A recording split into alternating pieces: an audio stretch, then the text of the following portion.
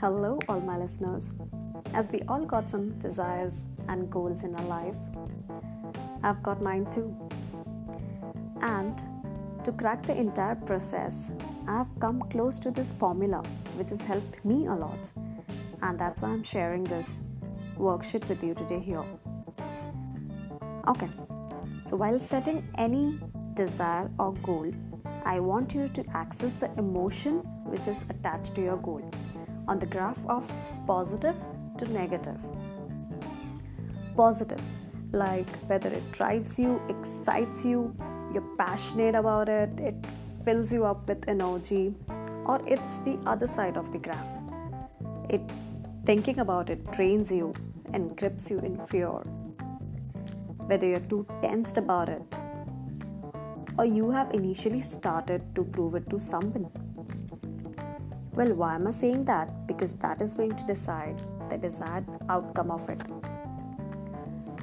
Okay, let me present you a small example how this might function.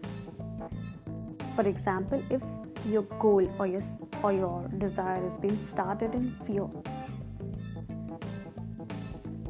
there'll be a loop of events that your mind will be creating every time you are into the process, and every time it will be a temporary achievement because of your skills and your plans, but the bigger picture, it will always be difficult.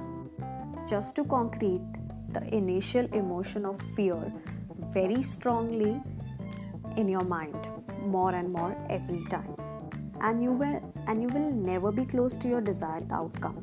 That totally depends on how strong an individual you are. If you are a really strong individual, the situations will be even bigger enough to cause you that fear, but it will surely do that. It's a simple energy dynamics. What you throw come back to you in multiple folds. Well, the underlying emotion is the frequency which is carried to the universe, and exact same response is reciprocated back to you. Well, this is the whole law of attraction buff. So, here comes a pro tip.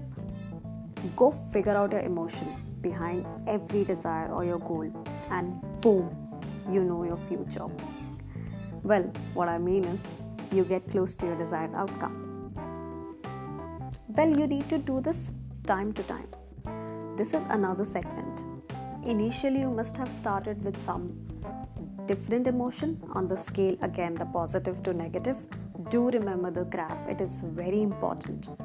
You can rate yourself by using numbers or literally giving words to your emotions, and then you can adapt the emotion whichever feel close to the desired outcome. Of course, you will be off track because of the situations, the challenges that keeps coming. So every time you can go back to the set emotion and you can keep monitoring yourself. That's how you keep gaining the control back over something which is so important to you. Well, I wish you all the luck, and I hope I could again offer something to take away from this podcast yet again. Cheers, hasta la vista. This is Dr. Vinita Modi signing off, and thank you so much for sharing all your love and blessings, and wish me luck in the journey finding the alchemist.